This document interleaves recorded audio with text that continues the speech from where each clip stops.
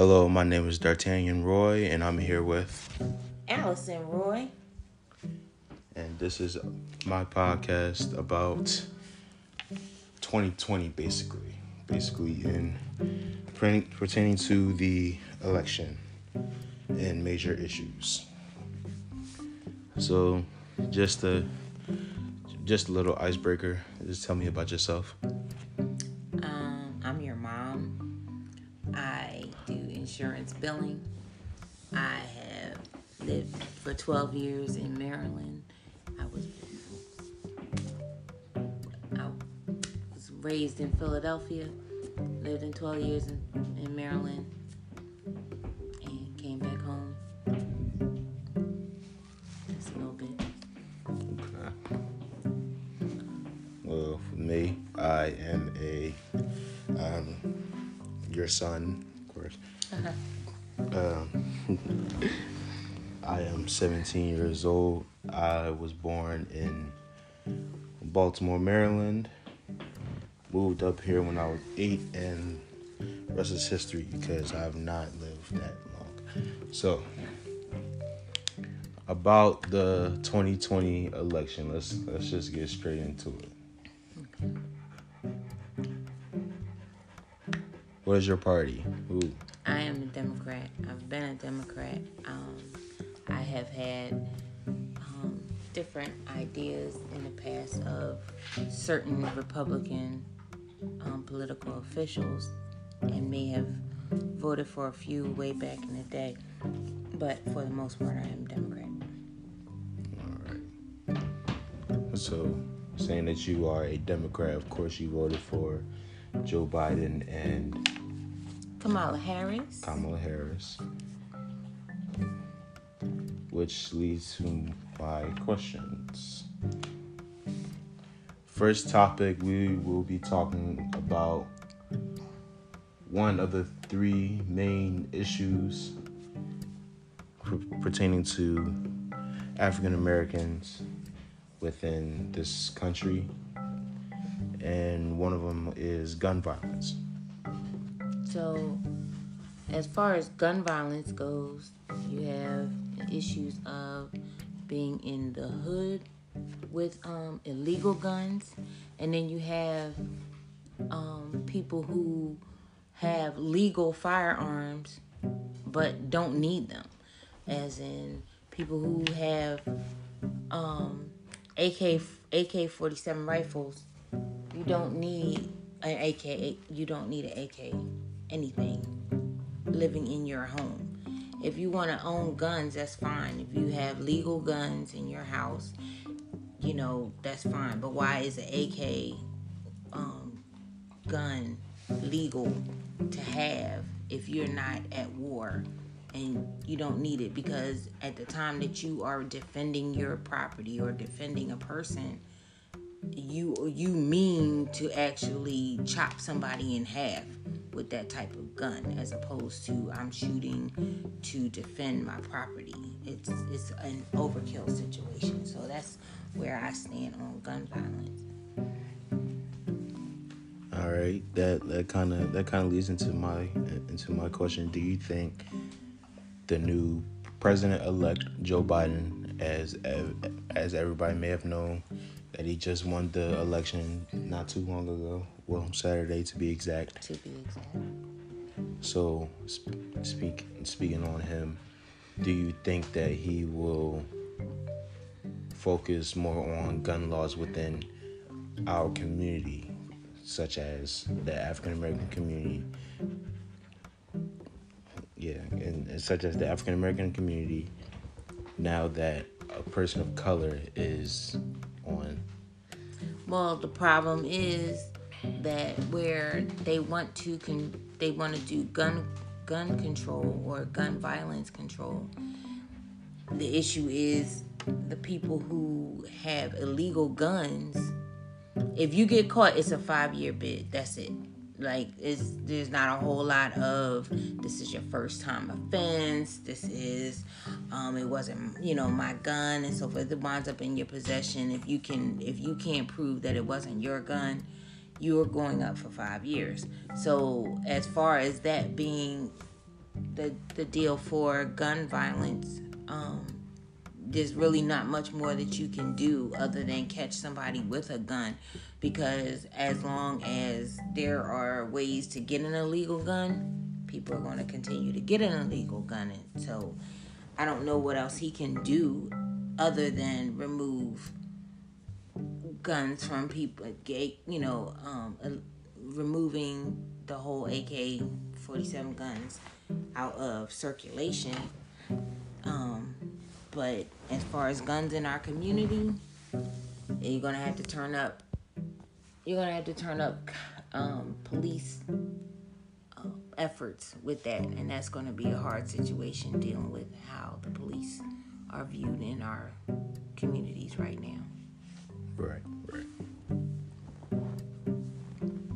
So that kind of also leads into my second and last question for gun violence, and is, do you think that it starts with us as a whole to be a part in ending gun violence? Well, as long as we have poverty, you're going to have issues with gun violence as far as our community goes, because people are always looking for a way to come up. And if you look at being part of the drug game as a come up, if you're looking at it as a come up, you're going to have an illegal gun at some point in time in your life, where people don't always look at education as a come up. They don't always look at being able to do the right thing as a come up. So as far as being parents and being part of the situation, parents have to believe that if they teach their kids right from wrong, that they're going to take the right path. It doesn't always happen, because people they see how this person is living, and they want that, and how they get that is this person may be in the drug game, so that's how you're gonna get it. So the cycle continues as long as somebody can show that this is a great life for them, and somebody is gonna want it. It's gonna continue. It's hard to say how to get guns off the street that way.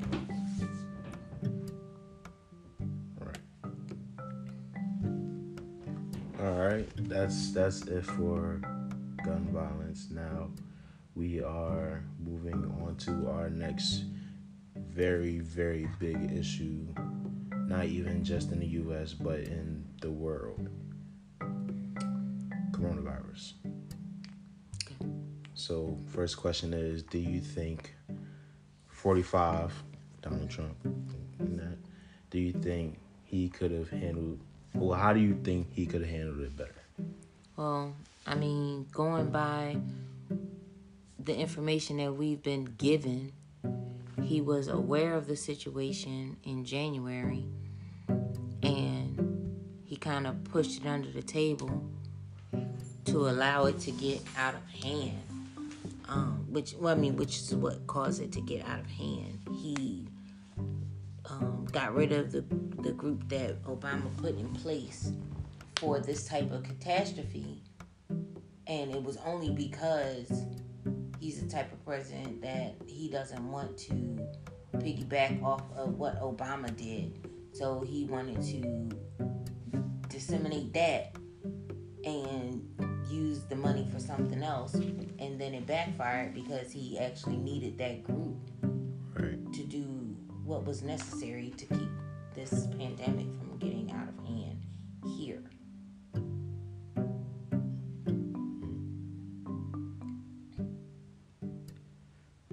So, just basically, now we're talking about its upbringing, right? So, do you think that this was like a natural caused virus or a lab experiment gone wrong? Well, with all the reports, the coronavirus was already, well, first of all, this is the 19th version of the coronavirus. So the coronavirus itself is not new. The issue at hand is that they had this particular virus, this stage of this virus in a lab, and they let it go. The problem with that was they allowed people who were infected to get into this country. So it got really big really fast. And that's because our president kind of treated it like it was no big deal from the jump. Because when I was removed from work, when our job had to shut down in March, everybody was under the impression that we were only going to be gone for 2 weeks, 3 weeks maybe, and then maybe we would be back in the summer or whatever. But here we are, it's about to be December and we are still at home because of the coronavirus. So everything that was presented to the public made it seem like it was never going to be a big deal, and it turned into way bigger of a deal than I feel it had to be.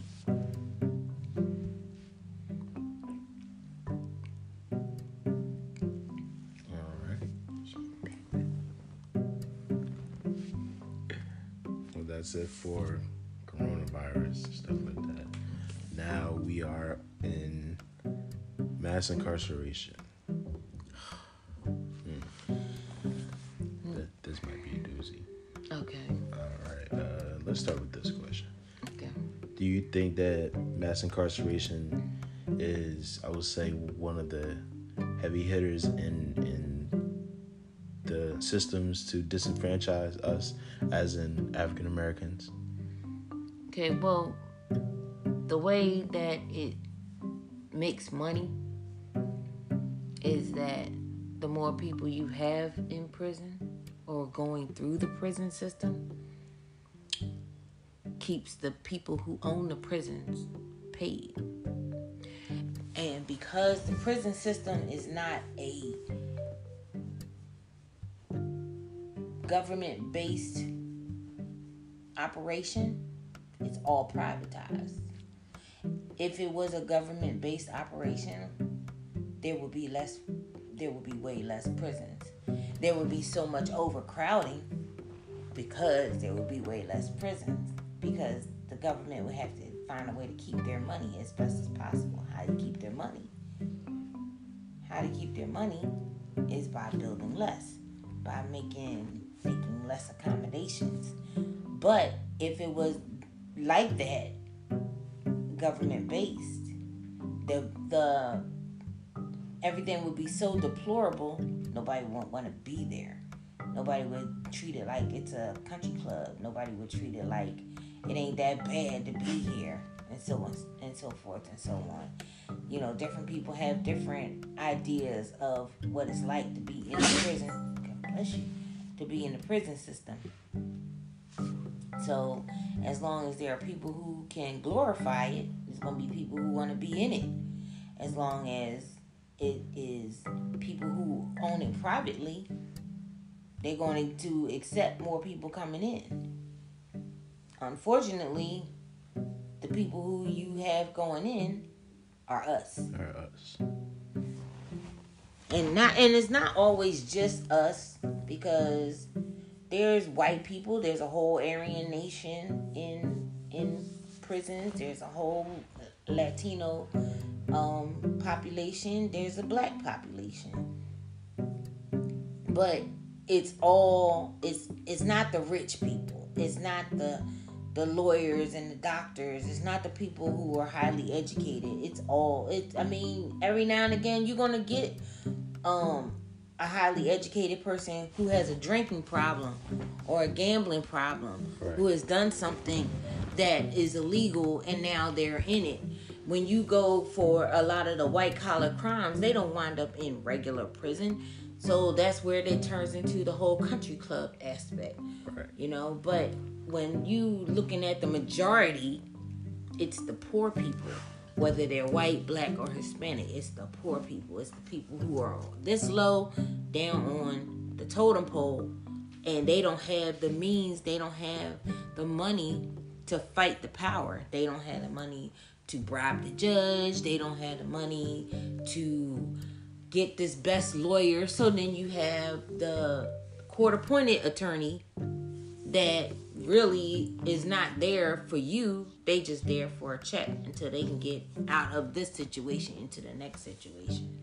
So they're not really looking out for your best interest. And if you can't afford one, you just have to deal with what we got, and they may not be in your best interest at all. So then that's how you wind up being part of the system. So then when you get into the system, if you get used to being in the system, it's hard to deal with life if you get out of the system. So you wind up doing things to get yourself back into the system. If you get out, if and when you get out, you have to deal with a society that wants to reject you every step of the way. So then it's hard for you to make a living. It's hard for you to start over. It's hard for people to trust you. So either you keep working at it. Hopefully you can find somebody who has your best interest at heart, that is willing to say, okay, I'm going to talk to every person that I can to give you another shot, to get you back into this game, to get you, into the proper side of the society. If you don't find that person to be your mentor, to be your help, you're going to wind up back in there, because you got to do something to be able to live. So you're going to wind up breaking the law somehow, some way, and just hope that you don't get caught. But you normally wind up getting caught. And then you wind up back in the system. And it's another cycle. It's a never-ending cycle for some people. You said.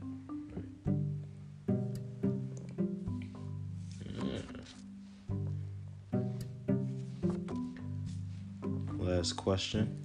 Okay. Have you or anyone you know been affected by the racial injustice within the justice system? Personally, no. I can say that I've known people who have had a run-in with the police where they've actually been in fear for their life at that moment. But I also have friends who are police officers, and good friends who are police officers, and they know what it's like. Those are not the type of person who you would want.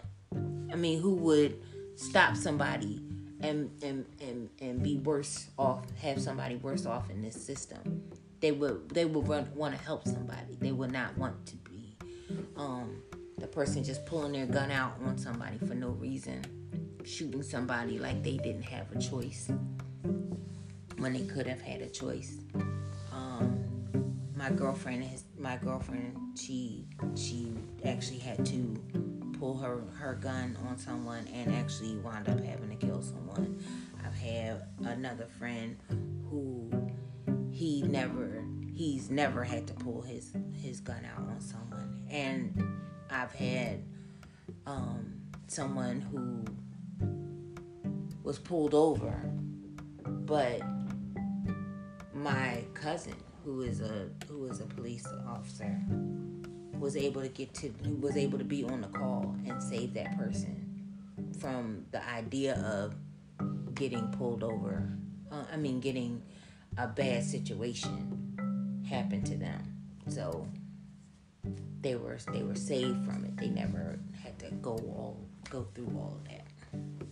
Right. So just coming back to one of my first questions, do you think that Biden will crack down on the police better than... He's incapable of cracking down on police because police is a state mandated situation. So the federal can't jump in unless it turns into a Supreme Court type situation. However, if they're talking about nationwide mandates for police training, for different things that they expect of the police, he will probably have some sort of legislation for that. But as far as police, that's state and city, and it's hard for the president to actually be involved. The only way it turns into the presidency being involved is if it's nationwide coverage. The people who we have seen on TV to be affected by bad policemen is just who we've seen on TV. There's a ton more that don't make the national news, that don't make the city news. You know, it turns into big news when somebody dies now, where it wasn't always. That wasn't always the case. Right. And since the idea of police was brought on to control the black population in itself, it's meant to try to keep us in check. Right. Okay. Yeah. Well, that's all we got right now. Thank you again. Can you please state your name one more time? Allison Roy. This is D'Artagnan Roy, 12th grade, building 21. I'll see y'all.